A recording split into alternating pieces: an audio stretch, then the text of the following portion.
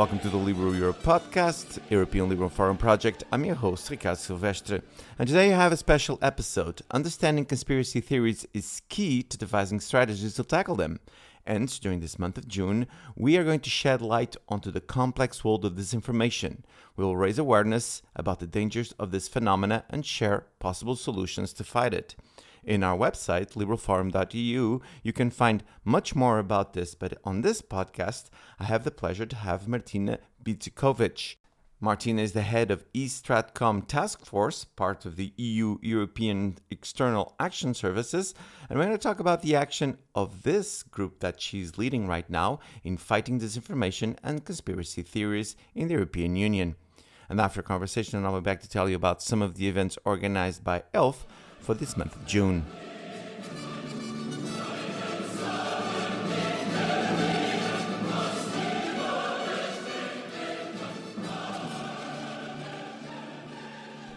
I'm here with Martina Bicikovic. Martina, thank you so much for coming to the podcast. My pleasure. Thank you for having me. Oh, it's a privilege to have you here, and very, very important conversation. And let's get into that. So tell us the objectives and the actions, the main pillars for the organization that you lead. eStratCom Task Force has been around since 2015. That was the time when European leaders who met at the European Council Summit, they gathered and they knew enough about how pro-Kremlin disinformation campaigns looked back then. And back then, those campaigns were mainly about Ukraine. So the leaders in 2015 said, well, we need to take care of this. We need to support Ukraine, but we also need to think how pro-Kremlin disinformation can reach the European Union. So in order to do that, let's establish a team, eStratCom Task Force, that will respond to the threat. And that's what happened. The three main pillars of the actions that were also agreed on back then are the pillars of our activities still today. And these are direct response to disinformation, first of all. The second pillar is proactive communications, especially in the Eastern neighborhood. And thirdly, support for independent media. And I think all those three pillars are very, very important, because when you try to respond and fight disinformation, you need to also take into account that disinformation leaves a huge void. And this void needs to be filled with correct and reliable information. That's what we are trying to do. Let's go in a little detail. So when you say direct response, what kind of actions do you guys do to exactly respond directly to this threat? Basically, we debunk disinformation. This is one of the most visible strands of our work. Everybody can visit the EU versus Disinfo website. This is eu-disinfo.eu. It's in English, all of it, and in Russian, and some of the content is translated in major EU languages such as Italian, French, Spanish, German, and Polish comes later this year as well. And one of the most visible products that we have, and our flagship product, I would even say, is the database of disinformation cases. It's accessible to everyone, and we have been conducting this monitoring and this debunking since the very beginning of our work.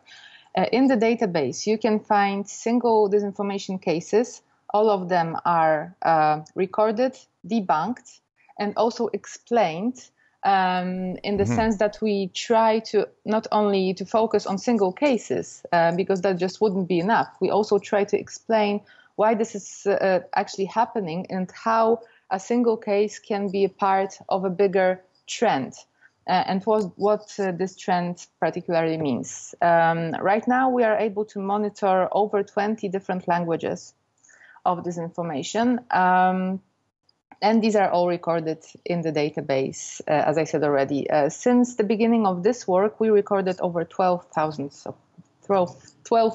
of cases. So very comprehensive and very extensive also. Martina, one thing that I would like to bring to the conversation is that, and you just mentioned proactive communication, which is a one-sided road here, but I am sure that you're also working with organizations on the field. So tell us a little bit how that process go, even for people that are listening to us and would like to get involved. Obviously, as we are part of the European External Action Service, which is the so-called EU diplomacy, we have delegations in different countries. The work of my team focuses on the Eastern neighborhood.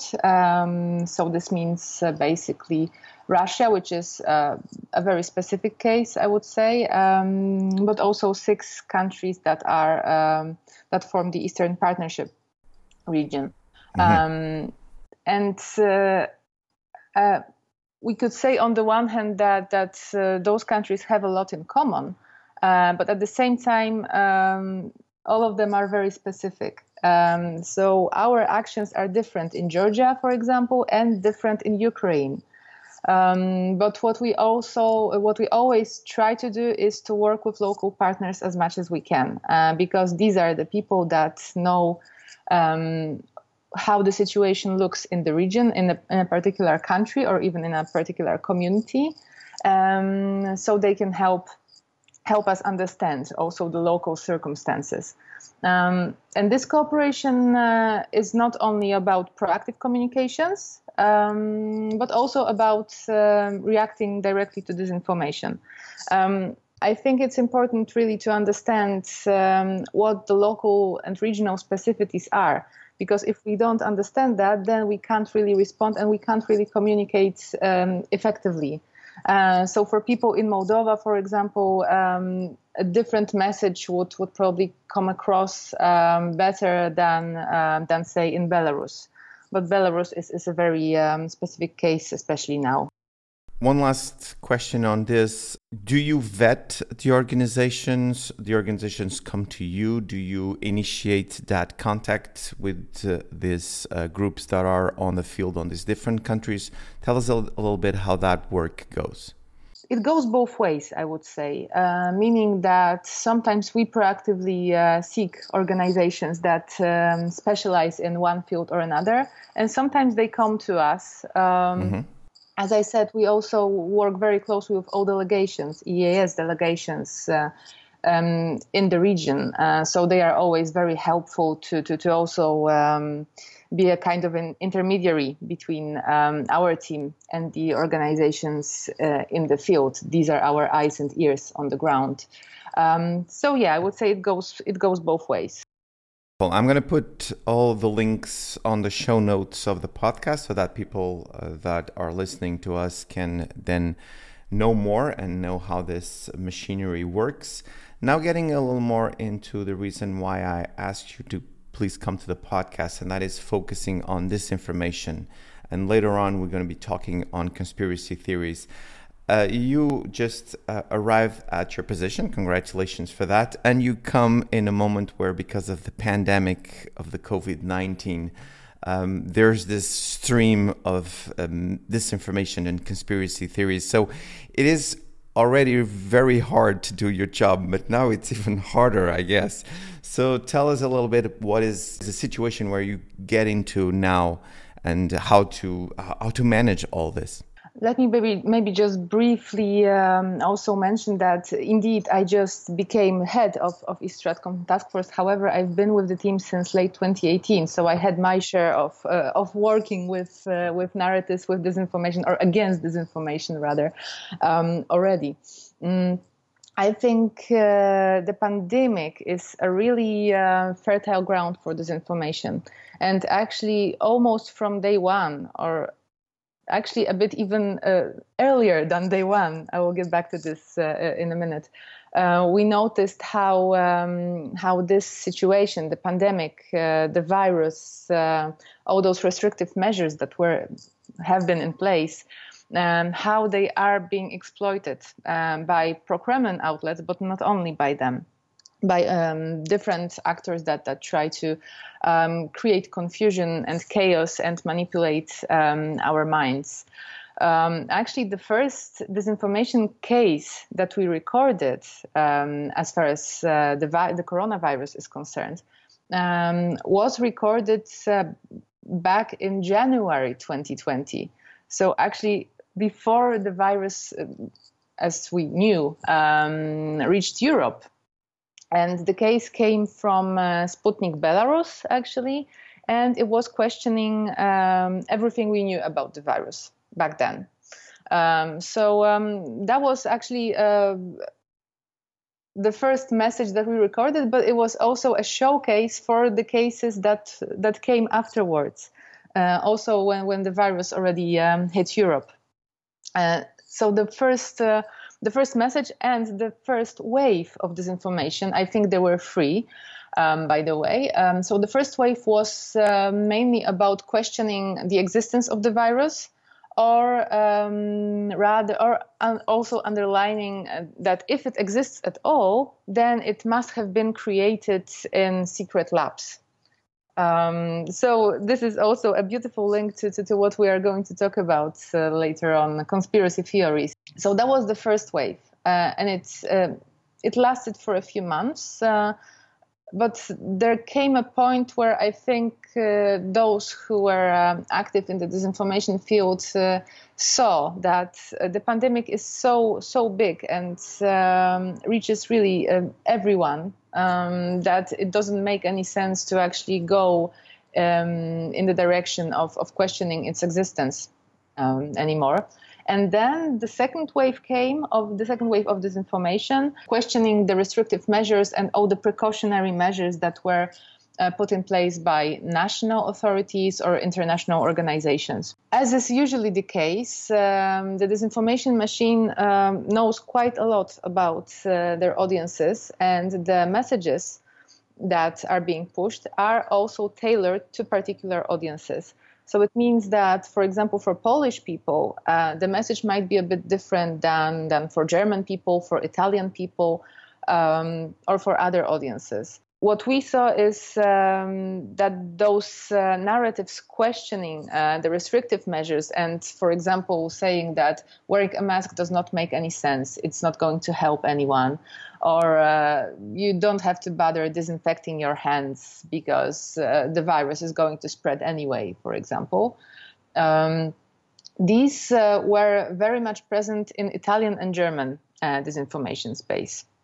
But then the third wave came, and we're still on it, actually. This is the wave that is about the vaccines. And a very fertile ground, again, for anti-vaccine disinformation messages, but also because this is just one actually direction that disinformation is going right now. Another one that is about the vaccines as well, and comes directly from pro-Kremlin outlets, is about saying how bad Western vaccines are, in stark contrast to the vaccine produced by Russia, which is Sputnik V. Martina, this is really, really fascinating information that you're giving us. And if I can ask a quick question, and that is, you were saying that all this is tailored for different member states, or even sometimes, I imagine, could get sophisticated to the point that maybe certain groups inside certain member states. How does this thing work? So normally people think, there's this groups of trolls, and there's all these people thinking about all this disinformation and misinformation and conspiracy theories and pumping them into the system. But do you have any information? So is this centralized? Is this like independent groups that are working all with the same goal? Is there like a connective tissue that connects all these organizations? Do you have any information on that? Yes, indeed. I can speak of pro-Kremlin actors because this is what I deal with every day. As far as pro-Kremlin disinformation is concerned, we know very well from different sources that this is a centralized and coordinated, a centralized campaign coordinated from the Kremlin, actually. We know it from different whistleblowers and journalists' investigations. And what we know, for example, is that weekly meetings take place in the Kremlin where the state media are given very precise instructions, what to write about, what to report about, what not to report about, and in what language. So this is where it starts, but then it spreads to different pro-Kremlin outlets, which are funded or in other ways supported by the Kremlin. And this includes, for example, the biggest disinformation channel that is active outside of Russia and in the whole world, basically, which is RT.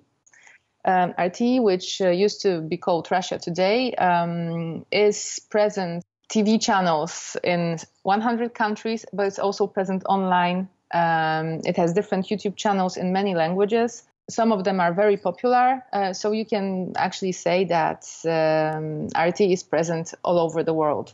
And it is backed by hundreds of millions of dollars every year by the Kremlin. On top of that, there is what has been known as the infamous Troll Factory. Its official name is the Internet Research Agency, which was established around 2013. And back then it was operating only locally in St. Petersburg, but then its activities spread also probably worldwide. There is still quite a lot that we don't know, especially on the funding side of this undertaking. But what we know definitely is that the whole operation is being directed by Yevgeny Prigozhin, who is very close to Vladimir Putin. And from different researchers, we can hear that this operation costs, probably several $1 million a year, but we can't be sure about that. Officially, it has never been confirmed that the Kremlin is backing the IRA as well. However, the independent research and investigative journalists confirmed that several times. So this is the scale of the operation, or really the tip of the iceberg, what I just mentioned. There is more. As I said, it's not only worldwide, so to speak, but it's also centralized. It is coming from the Kremlin directly, and it is supported by millions of dollars every year. Martina, it gets even worse than that. And that is not only they're doing all this work, but then they outreach to agents, unwilling agents, of course. Indeed. For example, very recently, we had the information that social media influencers going all the way from TikTok to Instagram were actually being paid. Again, we can't assume that they were working directly with knowledge, but they were getting money and they were saying, again, conspiracy theories and disinformation about vaccines. So this is how big this thing can get. Yes, exactly. We also had heard reports from Africa, for example, where local journalists were being used by pro-Kremlin proxies, pro-Kremlin actors. Sometimes unwillingly, sometimes completely consciously. So yes, this operation is really, really far-reaching. This is something to be worried about. At the European Liberal Forum, we just had a publication, and I'm going to put also the link on the show notes, called Beyond Flat Earth, Conspiracy Theories versus European Liberals. Of course, you're here as the head of East Stratcom Task Force, so we're not going to talk about policy that much. But you are in a privileged position to see the damage to Europeans and to the European Union and even to democracy of this kind of conspiracy theories. So please get a little bit into that. I think really the pandemic has changed a lot in all walks of life, basically, but also in the disinformation space. What we saw as a team is that the current situation, or the situation, the pandemic, basically, was being used as a very fertile ground for all sorts of disinformation messages and conspiracy theories. It's actually quite easy to understand why this is the case. Because when you think about it, the pandemic is really touching the lives and very deep emotions of each and every one of us, doesn't it? And especially in the first months when we really didn't know what is going to happen, we didn't understand what this virus is about. All of a sudden, we were locked in our houses, and we didn't know how long this could last, and also actually how the virus works. To understand that, you would need to have a very specific expert knowledge, which is not something that most of us have. And at the same time, we were supposed to understand what's happening, and we try to understand this at least. In this kind of environment, and especially when we actually fear for our health and sometimes for our lives even, and for our loved ones, for their well-being, it's very, very easy to actually fall for theories that don't have anything to do with reality.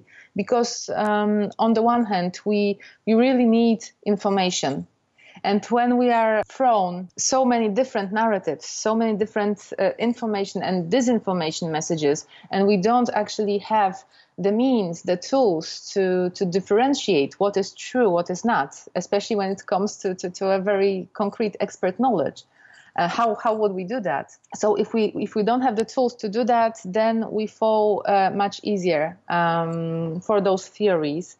And also, on the other hand, we really, when we fear, when we feel so many deep emotions, again, it's easier to fall for something that is not true, and something that actually is easy to digest. This is also a factor. So when somebody comes and tells you, well, you don't have to believe in all of this. This is, it doesn't really exist. You don't have to worry about that. Well, you kind of, when you're so vulnerable, you feel, okay, so this is something that calms me a little bit, right? So I don't have to believe that this may be some kind of conspiracy of the global government, of the deep state, of Soros, for example, or of EU bureaucrats, because we saw all of those versions. So there are people conspiring for us to just feel insecure, to feel unsafe. And they want us to buy, they want the states to buy vaccines so that big pharma can benefit, but we can really harm ourselves by getting vaccinated. Sometimes in a situation like this, it may sound really comforting.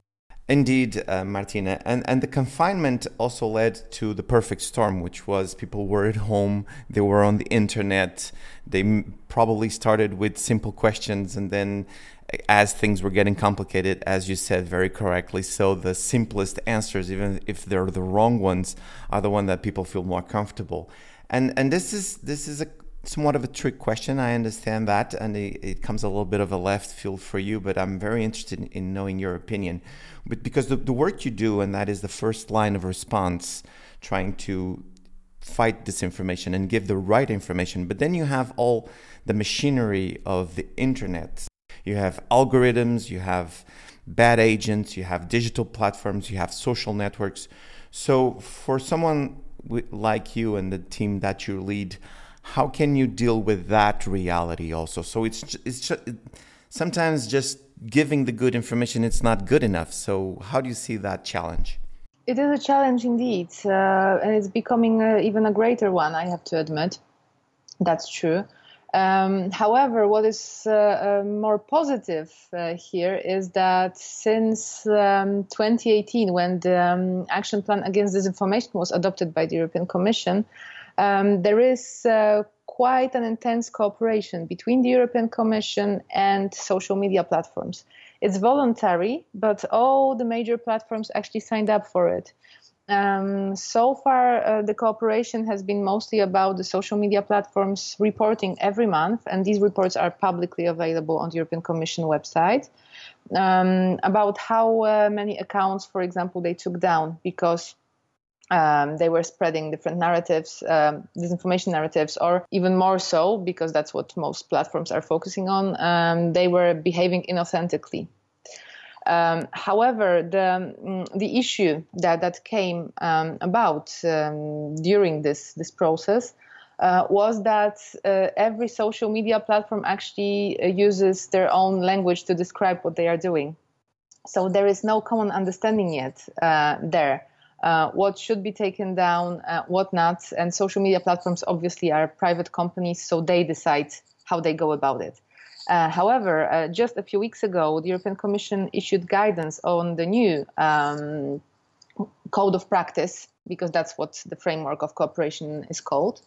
And this new guidance, which will be operational in a few months, goes in the direction of more transparency and more accountability of social media platforms. So from our point of view, it goes in the very right direction, because it will, if all goes well, if the cooperation really speeds up, we will be able to understand more about how algorithms work and how social media platforms actually work against disinformation and inauthentic behavior. There's still a lot to be done and to be understood. Obviously, again, social media platforms are private companies, and they share as much information as they are willing. So there's still quite a lot that we don't know. However, this cooperation really is in place, and I think it's getting more intense. What is also very, very helpful is that what Twitter and Facebook are doing. When they take down a network of accounts, they give researchers access to whatever they actually took down, so that researchers can understand better how those accounts or those networks of accounts worked. And this is how we can also understand better how they worked, and then of course work on our resilience. However, again, on the more negative side, it has to be mentioned, I think, that disinformation actors, also because they have quite a lot of money behind them, they learn very fast.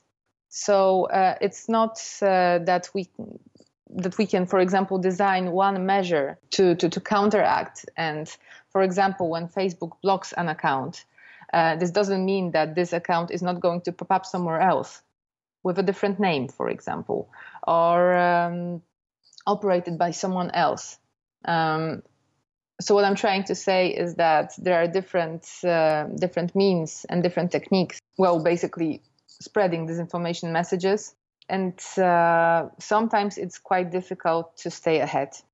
Well, anyway, we should also commend them, because I've been following this very closely, and not only in Europe but also in the United States.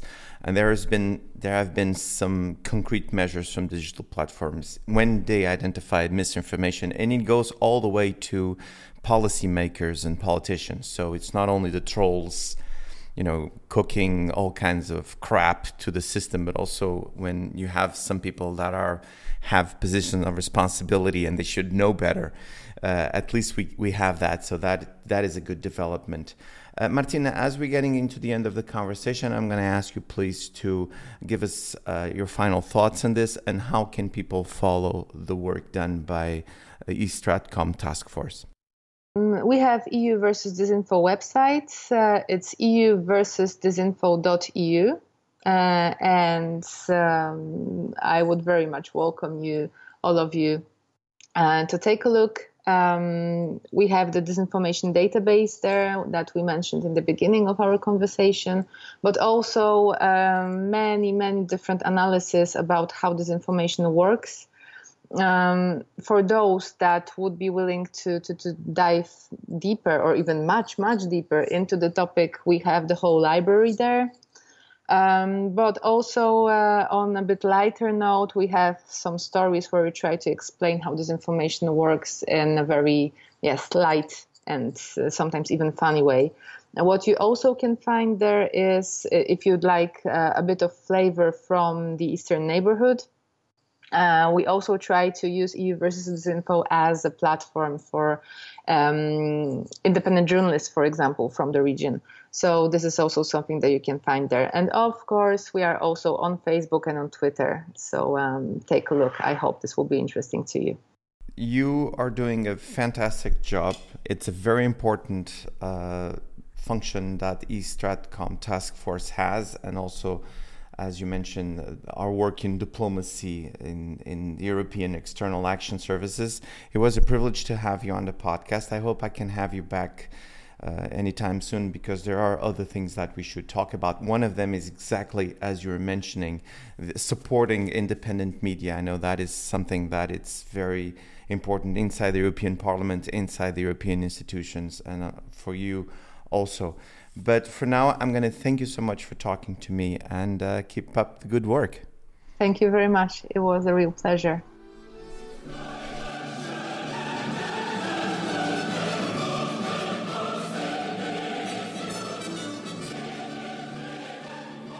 I'm back just to remind you that you can find this podcast on Apple Podcasts, Stitcher, and Spotify. And if you feel like it, give us a 5-star review. In that way, you can help us spread even more liberal values and ideas. And now for some of the events organized by ELF for this month of June. On the 29th of June, starting at 2 Central European Time, we have New Technologies in the Old Continent.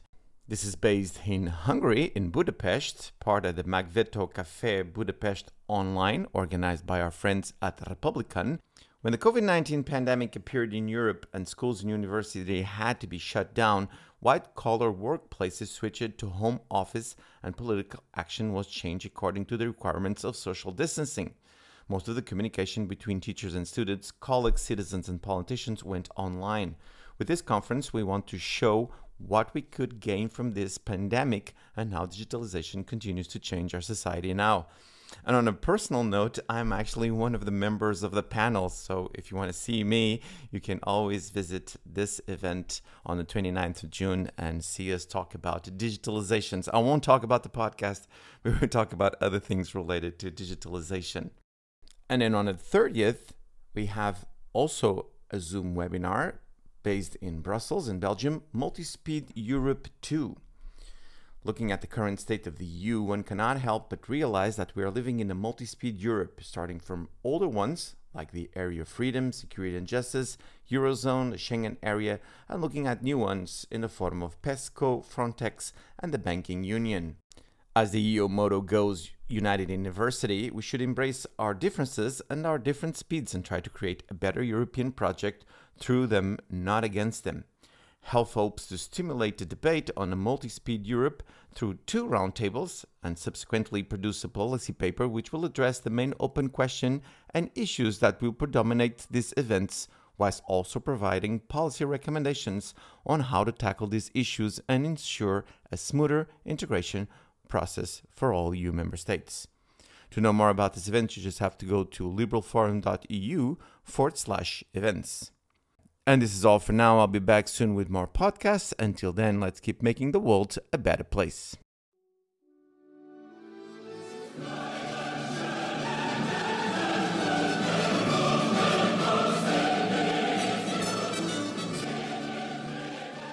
The Liberal Europe podcast. It's organized by the European Liberal Forum with the support of Movimento Liberal Social in Portugal.